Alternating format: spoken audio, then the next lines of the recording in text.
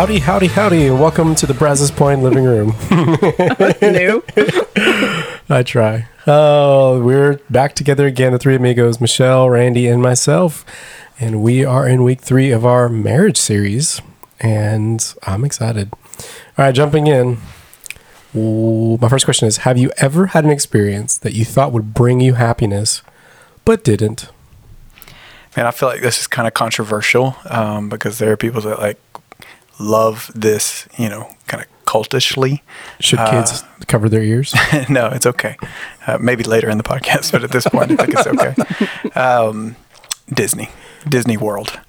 And like all Disney or Disney World? Disney World, yeah. For some people, it really is. I think their happiest place on earth. They go and they get tattoos. Like I don't get it, and if you have a Mickey Mouse tattoo, good on you. But man, it didn't make me happy at all. In fact, it made me angry, and it caused strife in my family, and it was unfortunate. My parents saved forever to take all 12 of us, my sister's family and my family. We ended up getting a public squabble. It was embarrassing. Like you do at Disney. That's family tradition. Okay, explain to me. This is you as an adult taking your kids. Yeah, You're not a kid being taken by your parents. No, my parents took my sister and her husband and their children, me, Ashley, and our children. And it was my mom's dream. And I squashed it. Did you go as a kid? Yeah, as a teenager. Was it fun? Yeah.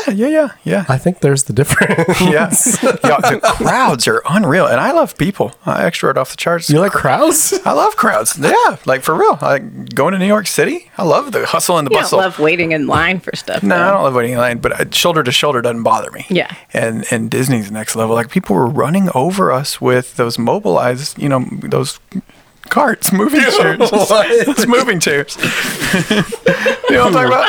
I have zero clue. No, like teacups? Like the buggies at Walmart that you can ride. Oh, they have those at Disney. The electric scooters. Yes, and people would run into us. Gotcha. So, yeah, I mean, I was already on Disney Edge, and then, it didn't make me happy, bottom line. Took us days to recover. Well, I loved Disney World as a kid. Disney World. I loved taking my kids, which was great. But I will tell you, what you describe sounds absolutely horrible to me. I cannot stand traveling in large groups of people. Or being at a theme park together or going out yeah. I have friends that go every year. And I wonder why we're friends. They're listening. You have one, Shelley? I can't really think of one. The only thing I can think of is right after I graduated from college, I moved out of the state. And then when I was moving back, I was so excited because I had missed all my people in Texas. And so when I got back, life was completely different than it had been when I left. Like when I left, not all of, but a lot of my very best friends lived within a block of me and we were together all the time. But now, like in your mind, it's just paused in time. Yeah. And everybody lives in a different town. And I can remember thinking, oh, this is going to be great. I get to go back to Texas to my people. And it was different. It took some getting used to. Life had continued. Yes. Sad? A little. I just missed people, but I still had people where I was. I think all of my examples are probably purchases that didn't pan out or that were less than. And as the writer of this question, I will change it so I can answer. Something that actually did bring me happiness, back to food. There is a pizza place in Austin and now in Houston called Home Slice that is 100% as good as billed. Change your life. In Houston? Mm-hmm. What part? Midtown. Home Slice. Mm-hmm. Okay. It's pretty new in Houston. But I recently sent someone there and I was like, I am saying so much about this place. And he came back and said, it was incredible. Something that makes me happy is forced pizza. Are you familiar with the concept? From you, when someone pulls up Right, like I'm back in a season where I'm eating healthy. Yeah, it involves a diet. I would not choose pizza. I mean, I would choose pizza, but I will not have pizza. My heart always chooses pizza. Like a lot of times where forced pizza happens is small group, right? So somebody's cooking that night, they run out of time, or they just plan on it, I don't know, and they show up with 5 boxes of pizza, and it's I am working to contain my excitement over forced pizza. It's like, I'm going to have to eat pizza. I think about that story now when I order pizza. Forced pizza. Or something. I'm like, I know makes how me happy so Randy happy. would be right now if I just pulled up. So what doesn't make me happy is when you open the forced pizza and it has mushrooms on it. Mushrooms are good. You know, I was supposed to get to have forced pizza last week, but then I got home and Jeff's small group boys had eaten every last crumb. Empty pizza boxes. Empty. Oh, that's I sad. took out the trash is what I did. Oh, empty pizza dreams. Oh, that's sad. When you see it on the counter, you're like, ooh, later I'm going to go get me some of that. But I did get forced pizza on Friday. I've got this thing in my mind. It's totally made up, but I think that our garbage man has a tally that he tracks how many consecutive weeks we have pizza boxes, which is every week. We almost always have a pizza box every week. And I think he's like, yep, 10 weeks in a row they've had pizza. I thought you were going to say like he's tallying the number. No. At least a pizza box a week. Like, come on. That's. You think everybody does? I would say, I will tell you, if I've got more than a week without pizza, I'll feel it. Oh, it's my kids. And I'll say, guys, I haven't had pizza in like 8 days. It's time. Wow. Home slice. Let's go. Mm-hmm. We should. Road trip. Is that where I went in Austin? Yeah. Was it good? It was. Yeah. Was it as advertised? I think so. Are you about to break my heart? No. All right. Well, this week we're back in our marriage series, and this week is First Comes Love, Then Comes Life. And so we're talking a lot this week, Randy, about, I know in your message, about just why people get married and stepping into marriage, expecting one thing, and maybe its purpose is something a little different. So my first question is, growing up, what were you taught about the purpose of marriage? Maybe from your parents, from your own examples, or the people around you. What were you taught about what marriage was for? And have your thoughts changed at all since then? I'm really glad you asked this question. I'm glad you asked it this way, like putting us in that place where we have to think about growing up, because I think it's so important for us to talk about and think about family of origin and how much our family of origin shapes our expectations and our understanding of marriage. And the reality is, I think it has a way more profound influence than we realize. And even if like your parents' marriage wasn't something that you're trying to emulate, maybe it's something that you're trying to do the opposite of, that's still influence, you know? So it really is just a profound impact on our perspectives and our ideas of purpose. So I think for me, it had everything to do with family.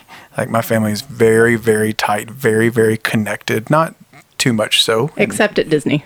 Except at Disney.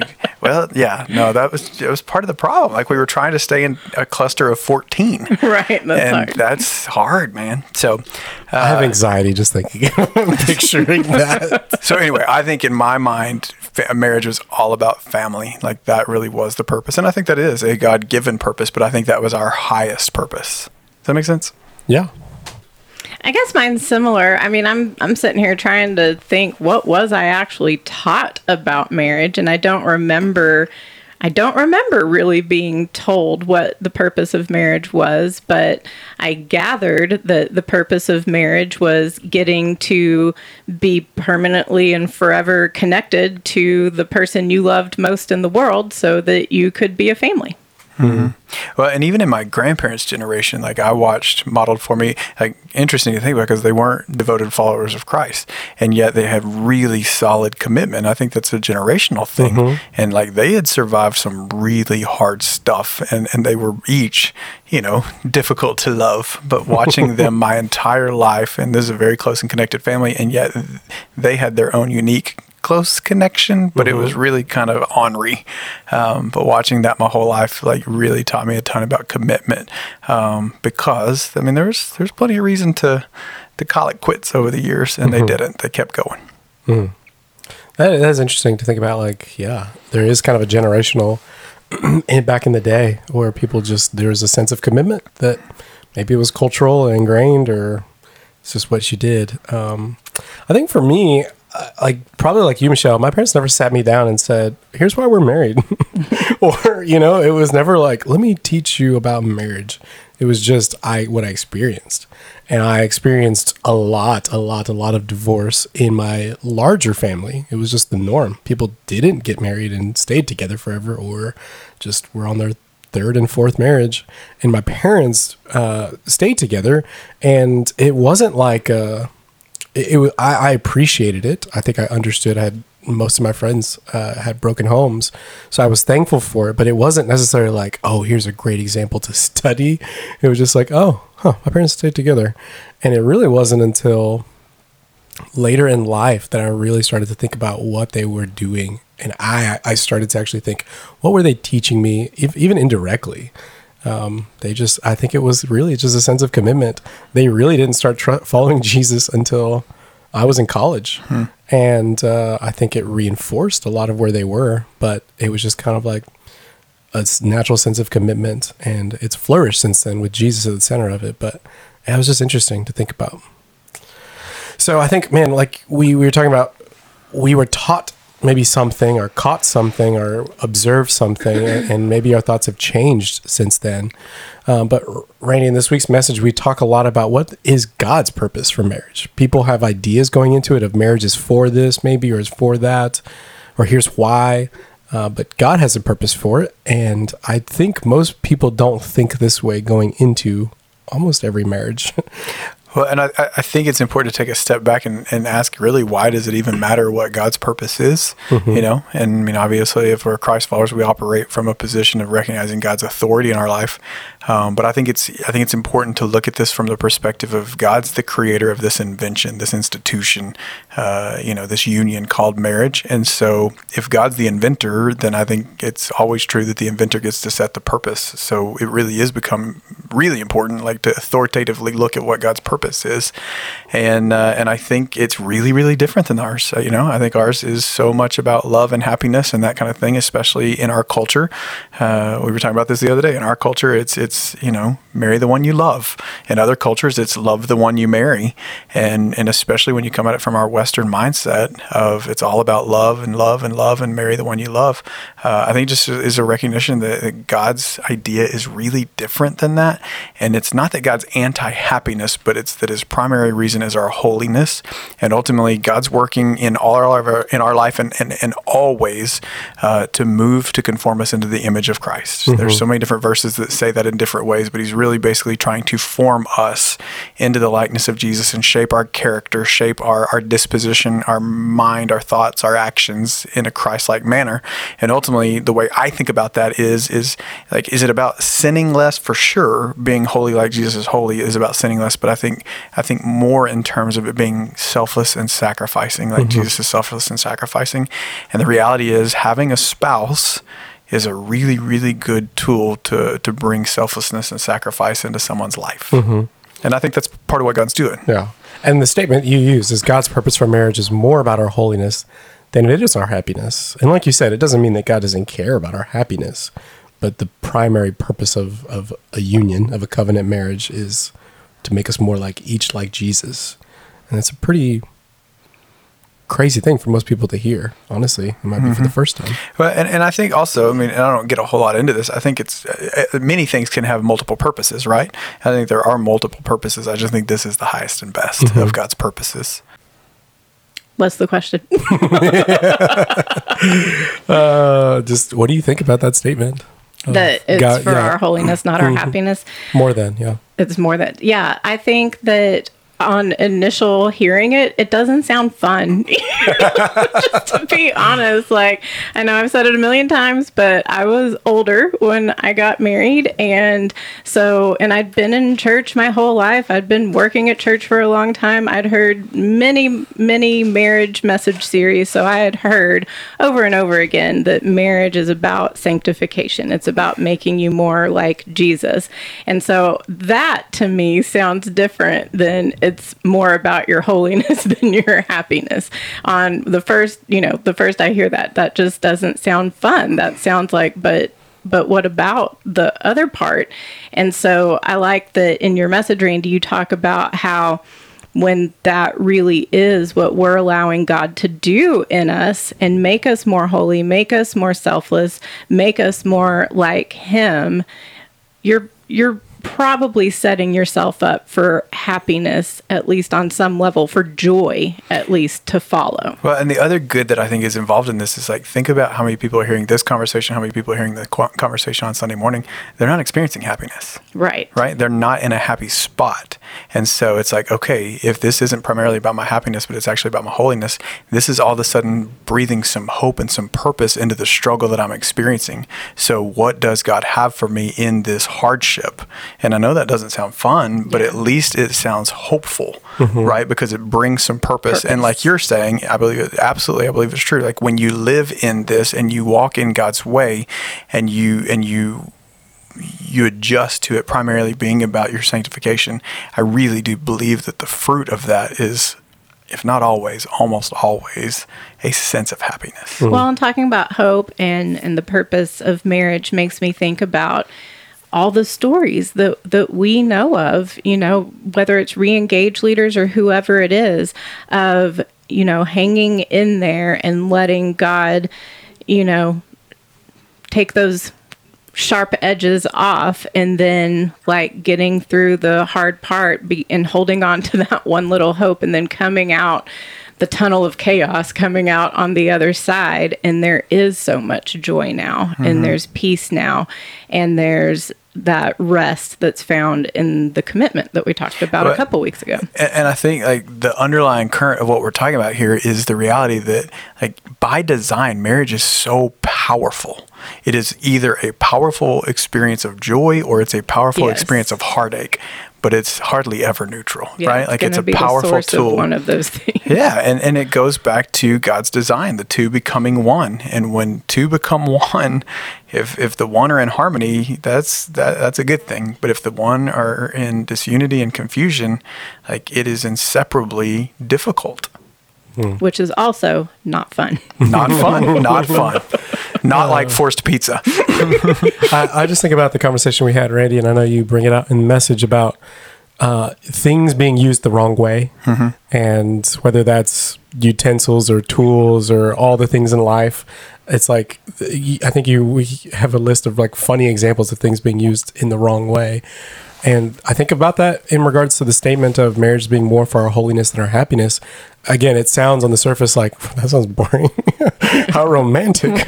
But it's like, when it's used the right way for God's purposes and what he created it for, there is such life. And like you said, Michelle, peace and rest found in it. And it's just, I think that's more of how I take that statement of, it's just using it the way God designed it. Yeah. And the other thing I like to think about in that regard is like, when you said that doesn't sound romantic, I think that is the myth that a lot of us believe, that it should look like this in a romanticized kind of way. But I think about that all the time. Like, yeah, man, it's work. It is a 24/7, 365 decision that I have to make. And I'm going to get it wrong and need grace all the time. But I've always got this decision tethered to me because of Ashley. Am I going to be selfless and sacrificing? Am I going to be selfish? And the reality is there's either work involved in that or failure involved in that, right? And that may not sound fun, but think about all the things that we work endlessly on for fun. Like I got buddies that have worked endlessly on how to perfect their golf swing. They're not doing that because they hate it. They want to get good at it. They want to work and work and work and put in the work because it's fun. So the idea that like work doesn't equal fun, I don't think is accurate. Like there's plenty of things that we work on to perfect, and we do it for our entertainment. Well, talking about marriage's ultimate purpose and maybe what we were taught growing up and maybe how it's changed, I just want to go back and say, the three of us are married. So why? Here we know what the purpose is, right? And what God's purpose, but let's go back to however old you were when you got married and made the decision to be married. Why? When we were in high school, there was actually a girl that I had a crush on, and she told me one day, gosh, Randy, someday you're going to make the best grandpa. I was like 15 at the time, and I didn't take it as a compliment. Like it hurt my feelings. What were you wearing? Probably, what he has on right now. Probably the same thing I'm wearing now, except the ankles weren't as tight. Yeah.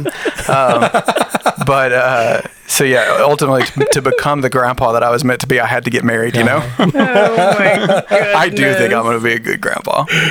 She wasn't wrong. It's true. She hurt my feelings, but she wasn't wrong. What about you, Shelley? Like, why did I personally get married? Yeah, that's just The real answer. I want the real answer. Uh-oh. If you have kids listening, Earpods. I mean, to be sanctified. to become holy. I knew that that's what it was, but also I think against my You had answer. plenty of chances to be sanctified as a single woman. That's the thing. Like, I knew that God could accomplish whatever He wanted, whether I had a man or not. But Paul says in 1 Corinthians, now to the unmarried and the widows, I say it is good for them to stay unmarried as I do. But if they cannot control themselves, they should marry. For it is better to marry than to burn with passion. Whoa. She'd controlled herself So who for are you? 38 years. Who are you in that passage? What are you saying? I think we all know what I'm saying. Man, I think- props to Jeff. I'm saying for how old were you when you got married? 37. Yeah, I just take it, man. Nobody else caught your eye, but Jeff was the one. It's There's like, been a couple of eye catchers, but Jeff's I'm the trying one. to prop up Jeff here, and you're Jeff's the one I went after. It was completely different with Jeff. It was. It's like that woman's gonna be single for her whole life. She's gonna be just like Paul. Oh, here comes Jeff. And I was like, there Here he comes is. Jeff. Let's go. That was like forced pizza right there. I mean, y'all have seen him. Oh, shut Oh up, man! Jeff. No, the other thing I was thinking about is like going back to not just family of origin but childhood experience. Man, we had some great mentors. Ashley and I like to say we were born on third base, and we'd be foolish to pretend we hit a triple. We had great mentors in our lives, and so we started dating as teenagers, and we had Sunday school teachers at the time that mentored marriage for us and what it looked like for it to be prioritized on sanctification, on God's purposes, and man, that's something that we will forever be grateful for. So I think that we saw in them, this is what we want. This is what we want. And so we were able to build that foundation from the beginning because we actually had a real life example living it out in front of us. You know what's interesting about that? The Sunday school teacher that I had for the longest period of time during those same years was a single woman, was a woman really? who was well into her 30s before she got married. And I can remember going to the Woodlands for her wedding. Louis Giglio actually did it. And she was probably the biggest influence on me. And she showed me that a single woman can still do plenty of stuff and live her life and not be waiting for her life to happen. And this I'm curious if you still have connection with her, because we do, and we've been able, even at a distance, for them to continue to mentor us through the years, just watching their experience and watching them walk through suffering and struggle and hardship and be in that for better or for worse, for sickness, in sickness and in health, and watching them live that has continued to inspire us for decades. I think my why evolved. I think as a millennial, I think the statistics tell us that people are getting married later and later in life, or there's less of a desire a value on marriage. And I think growing up, I totally saw that, felt that. Like nobody in high school, unless you were like puppy love or whatever, like was eager to go get married. It was like, go live your life, go do your dreams and whatever. And it wasn't until I really started following Jesus in college, and kind of like you, Randy, like I had just really wise people around me that as I gave my life to Jesus, just shaped what marriage was and wasn't for me before I was married, and just gave such a value. It's like, hey, the world wants to go chase and pursue their dreams and do all these things. And what greater, for a young man who has desires to go live his life, it's like there's such value in being married and sacrificing and submitting and being selfless to another.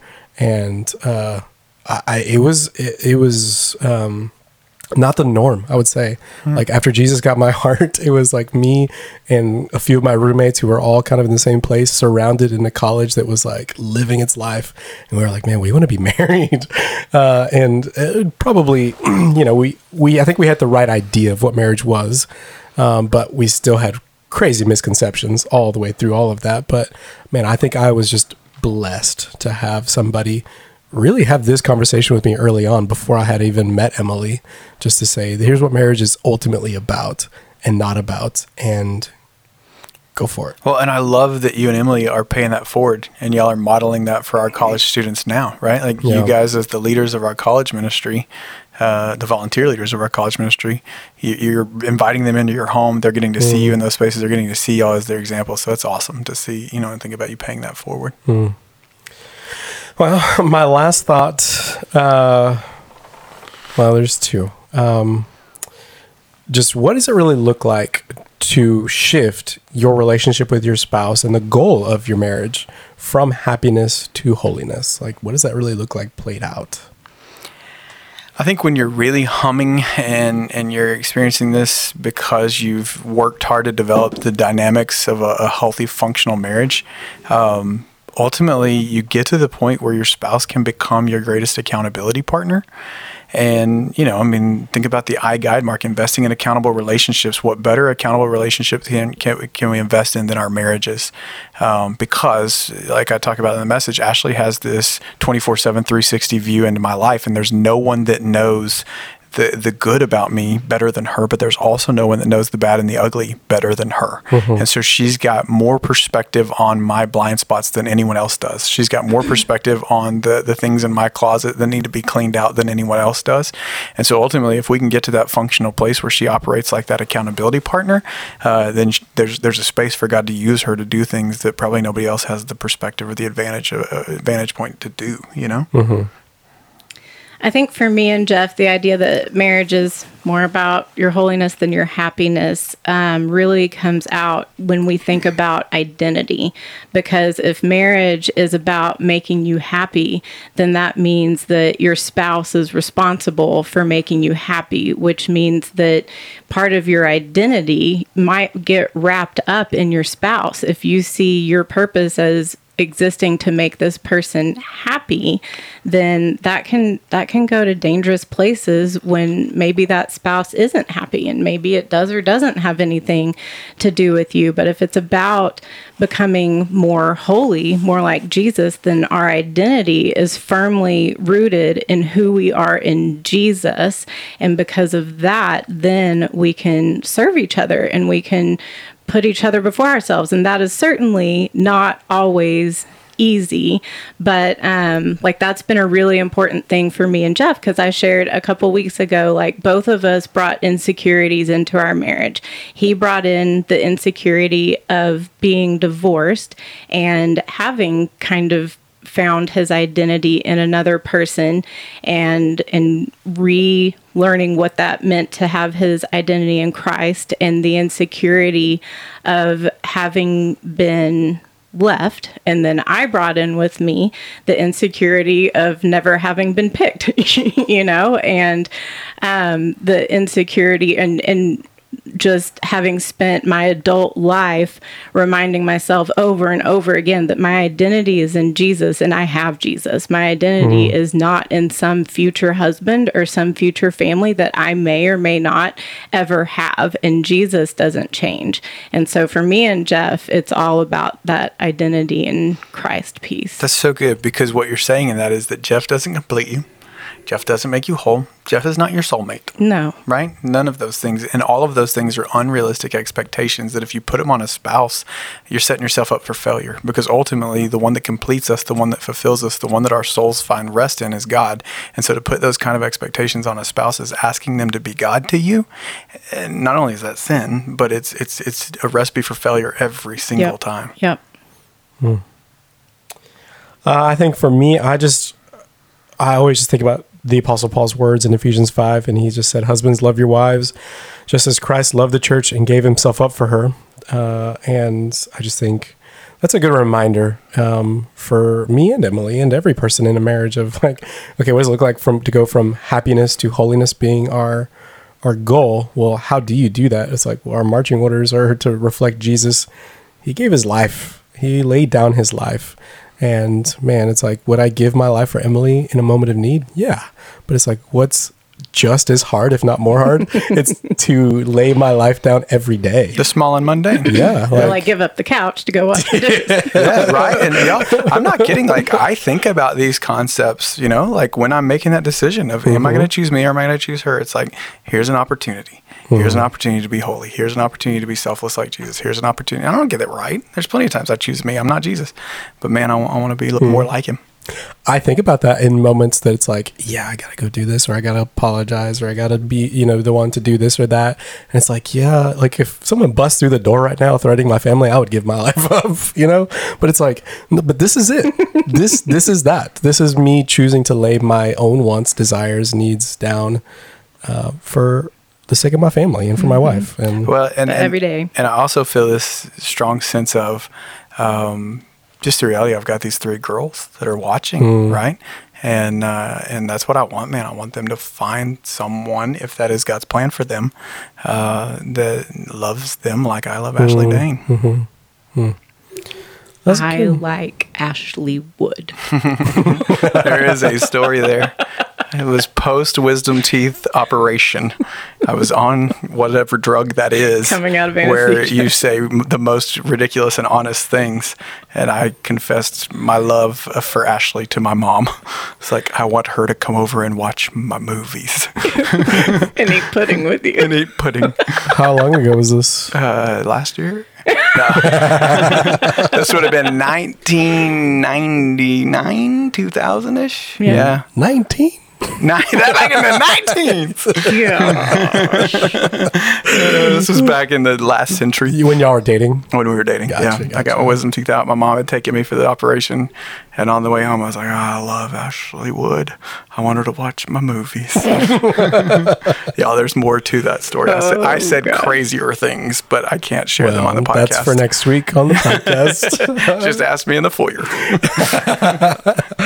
All right. Well, thanks so much for listening, guys. We love you, and we hope you'll catch us next week.